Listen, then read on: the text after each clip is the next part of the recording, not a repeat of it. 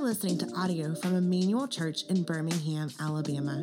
For more resources like this one, go to emmanuelbirmingham.com. We have the privilege this morning of hearing from Justin Carl, and Justin is the pastor at Citizens Church, and so many of you may remember a number of months ago as they were preparing to launch Citizens Church, Justin preached for us in our old space, and so they gather over in the East Lake area, and they're also a Harbor Network church, and so Justin, we're eager to hear from you this morning. So church, I just ask that you would hear from him with a receptive and humble heart. I'm going to read the text from Luke 19, so it's Luke 19 verses 1 through 10.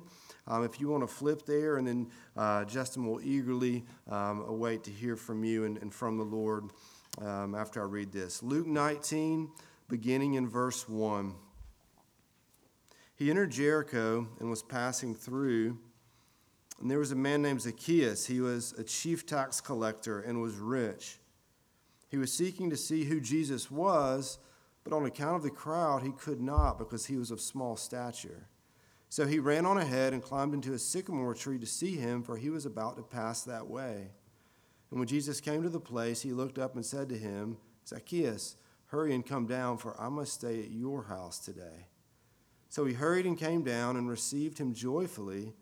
And when they saw it, they all grumbled. He has gone in to be the guest of a man who is a sinner. And Zacchaeus stood and said to the Lord, Behold, Lord, the half of my goods I give to the poor. And if I have defrauded anyone of anything, I restore it fourfold. And Jesus said to him, Today salvation has come to this house, since he is also a son of Abraham. For the Son of Man came to seek and save the lost. This is the word of the Lord. Thanks be to God. Come on, Justin. Thank you. Man, thank you, Buster. Hey, y'all, Buster let you get away with it, but man, if the joy of the Lord is our strength, good morning, church. Good morning. Amen, amen. Hey, I'm so delighted to be with y'all. It was about 2 years to the day that I got to preach here in your Proverbs series at your old facility, and that was my first time ever actually preaching in Birmingham. It was a special morning as we had our tiny core team gathered there to worship with y'all. And thank you so much as you shared your facility generously with us right before the pandemic and the months leading up as we were preparing and learning how to host a worship setting where we invited our public, our friends in. So thank you. You'll hold a special place in my heart and in the church family of Citizens' heart. And I'm just so thankful for your leaders, how they love the gospel, and that their love for the Lord and other people is so evident. And thus, I'm very thankful for y'all. I'm going to pray for us, and then we are going to jump right in. And I pray to this end that we would see the great power of the gospel, that Jesus finds us, that Jesus changes us, and Jesus bids us come and follow him, that we may truly have life. Let me pray. Lord, Father God, I ask that you come and give us strength and power. Lord, help us see the goodness of the gospel today. Help us see it in Zacchaeus' story and see that Zacchaeus' story is our story in so many ways. Lord, you are a good God. Bless and be with Emmanuel. I'm so thankful for them. Christ, I pray. Amen. Hey, if you follow Jesus through the gospel, you see he meets all these very sympathetic characters. There's people who are dying. There's people who are concerned over their kids dying. There's all these people who've been marginalized because maybe they're women or from a different ethnic group or different things. That all these people have this idea of like, man, what is God going to do to this person who's hurting, this person who feels lost, this person who feels like a stranger? And over, just like John Tavius showed us in Luke 7, God comes to these sympathetic characters and gives them the love and grace that the world has denied them. But not in this text, at least not at first, because we meet Zacchaeus, and Zacchaeus is not a sympathetic character, at least at first. Zacchaeus is a terrible person. Zacchaeus might be the most terrible person you're going to meet in the Gospels. Look with me what we learned just in verses 1 and 2. It says, Jesus entered Jericho and was passing through. Jesus is going to Jerusalem. This is his last stop before he hits Jerusalem. And a man was there by the name of Zacchaeus. He was a chief tax collector and was wealthy. See, Jericho was a very important city, not just biblically, but it was the treasury house for the Roman Empire. This would be the head of the IRS for the region. And the head of the IRS for them was Zacchaeus. And think, IRS not as troubling to us through multiple confusing forms. This is IRS troubling that a squadron of foreign men with swords would come into your house and shake you down and do as they please, to take what they want and then take over that to pay themselves out, and then take over that to pay off everyone they need to pay off, and shake down your house month after month, year after year, crushing you under the foot of Roman oppression. We don't think about it, and that means that there was a literal state over the Jewish state pressing down on them all the time with their rules, their laws, soldiers all around, and they would recruit men like Zacchaeus, who spoke the local dialect, Aramaic, who knew everyone's business and side business, knew where everyone lived, and said, "Zacchaeus, will you show us how much everyone really makes? Zacchaeus, would you show us everywhere they keep their money and jewels? Zacchaeus, would you make sure Rome gets its cut for its ever-expanding empire through Europe and North Africa? Zacchaeus, will you turn on your own blood, your own families, the people you grew up with? Would you show us every nook and cranny and recruit men just like you to do the same?" When it says tax collectors were hated, the Bible means it. The Jewish people couldn't think of a bigger traitor that would go work for the pagans who worshiped Caesar, a human king, that worshiped pagan gods, to oppress God's people in their own homes. And when we hear that Zacchaeus is wealthy, it's because he's too good at his job. He's lining his own pockets, lining the pockets of everybody else who works for him, which means there's a degree of ruthlessness and greediness inherent in a man who's worked his way over years all the way to the top of the ladder. And here he is in Jericho, the king of the castle, probably the baddest man we're going to meet in all the Gospels. Yet Zacchaeus wants to see Jesus. Look at verse 3 and 4 with me. It says he wanted to see who Jesus was, but because he was short, he could not see over the crowd. So he ran ahead and climbed a sycamore fig tree, just like we have here in Alabama, to see him, since Jesus was coming that way. And you might think, why does this terrible man want to see Jesus? Well, who wouldn't want to see Jesus? In Luke 4, we got fish jumping into a boat. Nets are breaking. People's economic haul around Jesus is absolutely explosive. We think it's cool when someone wins the lotto. So did they. Luke 7, he raised a widow's son from the dead. Luke 7, he also forgave a prostitute's sins, just like John Tavius told us. In Luke 8, he speaks to the wind and the waves and calms a storm like that on the local lake. Jesus was famous, and Zacchaeus wanted to see who he was. Is it true? This man stops winds, forgives sins, raises the dead, and makes the fish jump into nets? Who is this Jesus? But he has a problem. Zacchaeus is short, and apparently the crowd isn't budging for this wicked man. The locals want no piece of old Zacchaeus. He can't see over the crowds, and apparently he can't see over them so much that a stool won't do, and he needs to climb an actual tree. Now think about this. If he's the chief tax collector, he is not any young man. This is a man who's been working and working and working. This would be seeing like your grandpa getting up in a tree to go take a look at something. There is a level of strangeness about this story that he's that eager to get his shot to see the face of this Jesus. Look with me in verse 5, what happens next. Jesus is always seeing this Zacchaeus. When Jesus reached the spot, notice it's the spot. He looked up and said to him, "Zacchaeus, come down immediately. I must stay at your house today." So he came down. Hit me with that next verse, my friend. So he came down at once and welcomed him gladly. All the people saw this and began to mutter, "He's gone into the house of a sinner." Zacchaeus wants to see Jesus, but it's Jesus who's always been seeking Zacchaeus.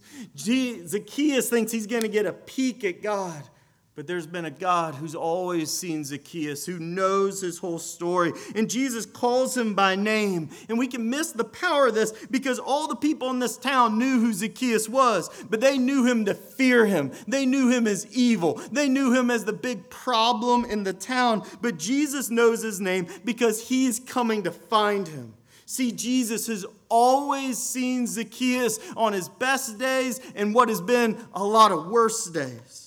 And this matters because I left out a key detail in describing Zacchaeus. People have probably chosen not to see Zacchaeus, not to know him, to ignore him, and to marginalize Zacchaeus because of his whole life. It's not just that he's a tax collector. See, the text says that Zacchaeus was short, so short that he couldn't see over the crowds, so short that no one wanted to let him through, so short that the Greek is actually haleka mikros, which could mean real short, but it also could mean the condition of dwarfism in the wider Greek world, or as we would describe a little person today. And when we realize he was that short that tippy toes and a stool wouldn't do, and that no one would let him to the front, and remember, these were just crowds of people. That means little children. It isn't like a group of NBA players that are so tall. They are average people, and he has no shot to see Jesus. It starts to impress how genuinely short he was. And we learn in verse 7 that the crowd recoils at the very thought that Jesus would eat with them.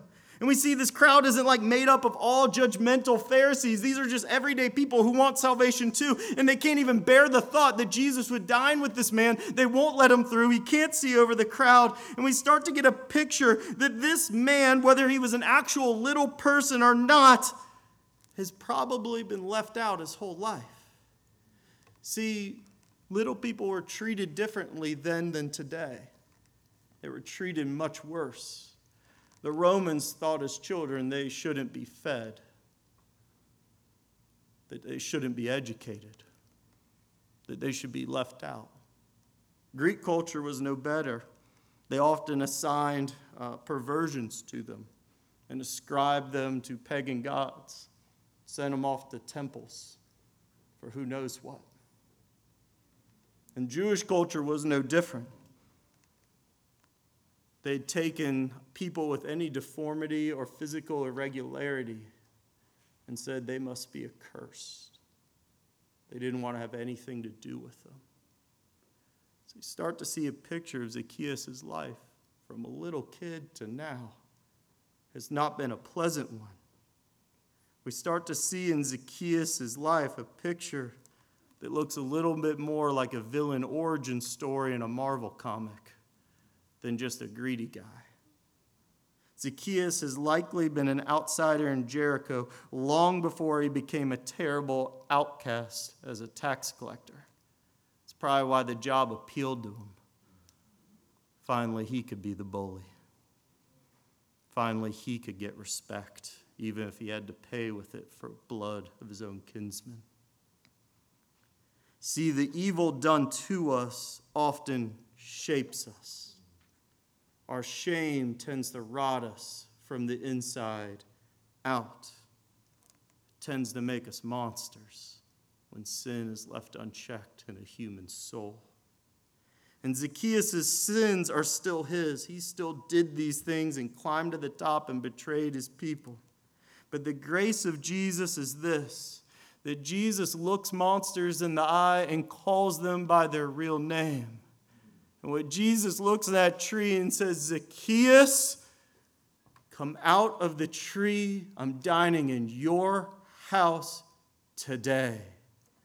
Jesus doesn't fear him. Jesus doesn't ostracize him. Jesus doesn't treat him as an outcast. Instead, Jesus starts the relationship saying, do you want to be an insider to my kingdom?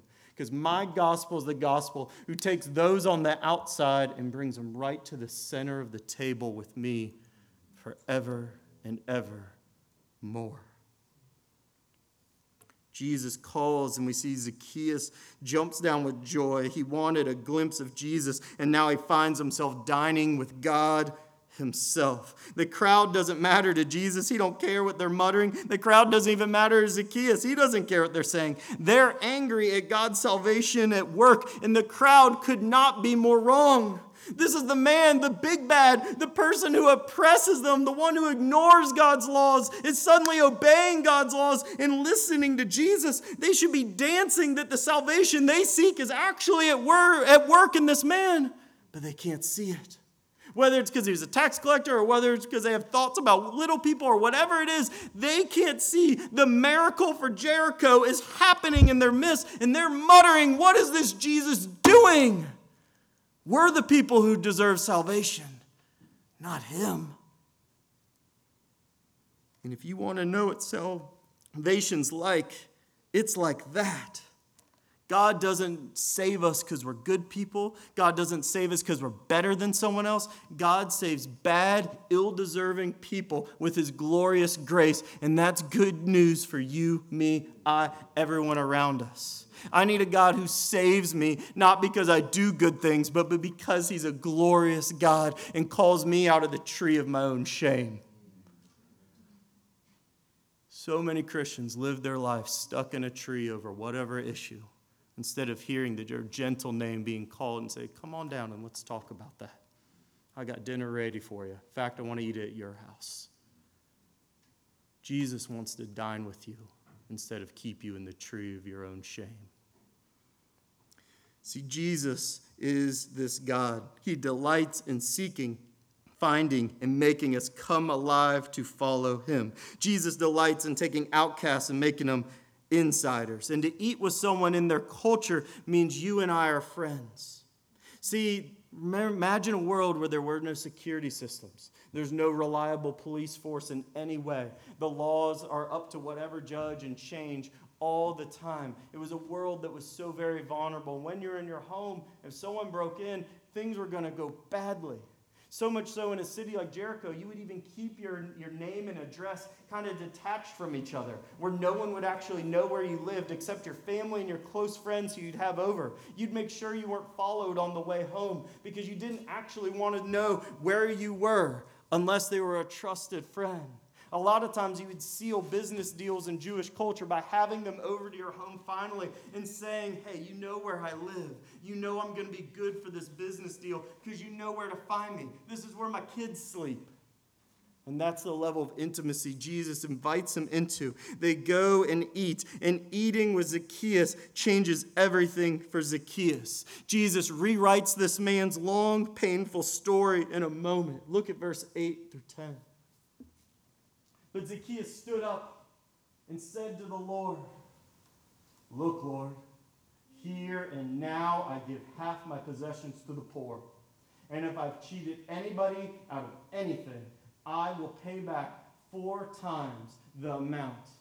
And Jesus said to him, "Today salvation has come to this house because this man, too, is a son of Abraham. For the Son of Man came to seek and save the lost." To be clear, church, Zacchaeus isn't buying his salvation. God ain't poor. Jesus don't need this man's money.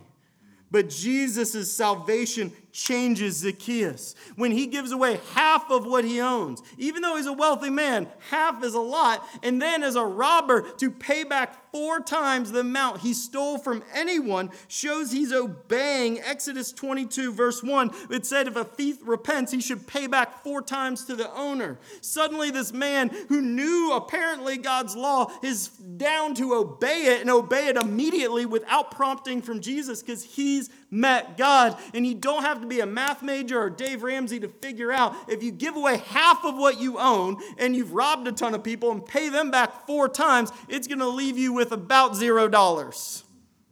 Zacchaeus the greedy, Zacchaeus the wealthy, Zacchaeus the evil, the Zacchaeus the status seeker, Zacchaeus, I'm going to get all these people back who oppressed me and bullied me in school, is now gone for broke for Jesus. All of his idols seem small. He doesn't want to serve him anymore. He sees that money never made him happy. He didn't get him out of the tree anyways.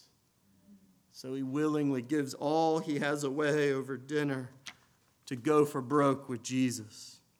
Jesus has effectively wrecked Zacchaeus' sinful plans, his selfish life, and Zacchaeus doesn't even care because, church, when you belong to Jesus, you're finally free.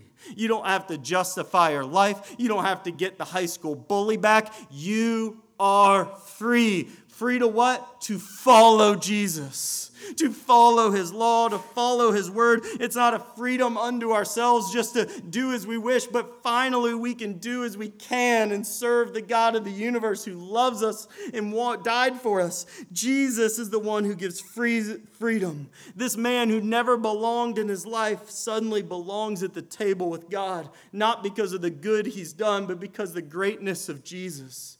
And his salvation is changing him right as they eat their fish and bread. See, Jesus never misspeaks. Look how that perfect phrase is. It says, salvation has come to Zacchaeus' house, a son of Abraham. This guy was the guy in the crowds. They shouted, don't go near. And Jesus says, no. He's a son of Abraham. He's an insider of insiders now to me. He belongs within the heart of this Jewish family, this family that God created with Abraham. He's saved and he belongs with me. And Jesus eats with Zacchaeus because Zacchaeus has come home to Jesus today, and he's going to come home to Jesus eternally. He belongs then, now, and forevermore. Jesus is telling us the guy you left out, the guy you counted out, the guy you hated. My love changes those sorts of folks all the time. And if I can save Zacchaeus, I can save you too, Jericho. Your sins aren't so big if the biggest sinner you know got saved in an instant. No one is too far. No one is too lost for a Jesus who seeks and saves the lost. Jesus meets us where we are, no matter our sins, no matter our story, no matter our shame. But Jesus loves us too much to leave us there. See, the grace of Jesus comes to us and changes us. If it doesn't change us, it's not come to us. God's grace is effective. It changes us from start to end. It realigns our life. It delivers us from the dominion of darkness to the kingdom of light. And Zacchaeus has seen the light. And his life is changing over a table with a guy he just met, the God of the universe. Jesus' change from the inside out makes us want to right our wrongs. It makes us want to obey everything we learn from the Bible. That's why discipleship is so important. We must learn what's in the Bible in order to obey. We apologize, we forgive, we repay the wrongs we've done. We drop our grudges, we drop our pride, we drop our racism, our sexism, our classism, the things that make us hurt and bully others, we suddenly let go. And we drop our career if it's wicked like Zacchaeus. We walk away from our livelihoods. Simply those who Jesus truly finds truly follow the Lord. They're no longer the leader of their lives. Jesus doesn't follow us around. We follow him as the King of the universe. And Jesus has always been coming after you, church. There's a popular phrase of running hard after Jesus. The problem with that phrase is it's just not in the Bible. Instead, we find a Jesus that runs hard after us. Look at verse 10. It says, the Son of Man came to seek and save the lost. Do you believe, church, that Jesus is actually running after you? That Jesus isn't playing hide and seek. Jesus isn't hiding in any trees. Jesus isn't trying to get through the crowd to you. But instead, Jesus stands with open arms for everyone at Emmanuel Church, whether it's for salvation or anything. Jesus wants to dine with you today, church. He comes to seek and save the lost. He longs to heal every single part of you from the inside out. Every part of your story, every problem in your life. Not that we lived a blissful life here with no suffering. No, that's not true. But that God heals us now and points us to a new direction, to be in his arms forevermore. Every time we eat in this life, whether it's communion or a real meal, it's an opportunity to reflect that Jesus wants that intimacy with you. Not sometimes, not on the mountaintops, but every day of your life. Jesus has came for you, church, and Jesus is still coming for you.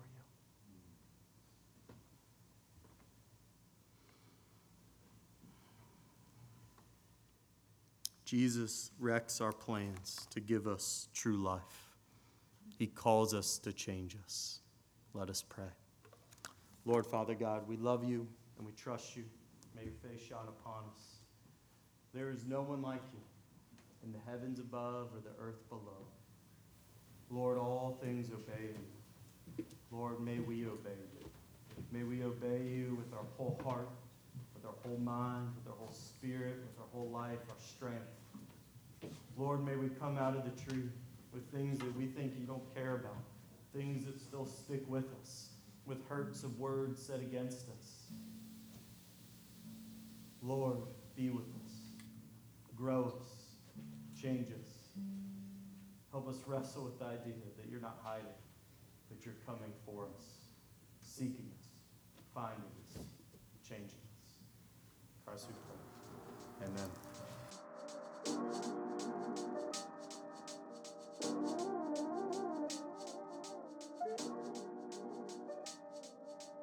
This has been a sermon from Emmanuel Church. To learn more about Emmanuel or to give, go to emmanuelwithani.birmingham.com. You can also follow us on Facebook or Instagram at Emmanuel Bingham.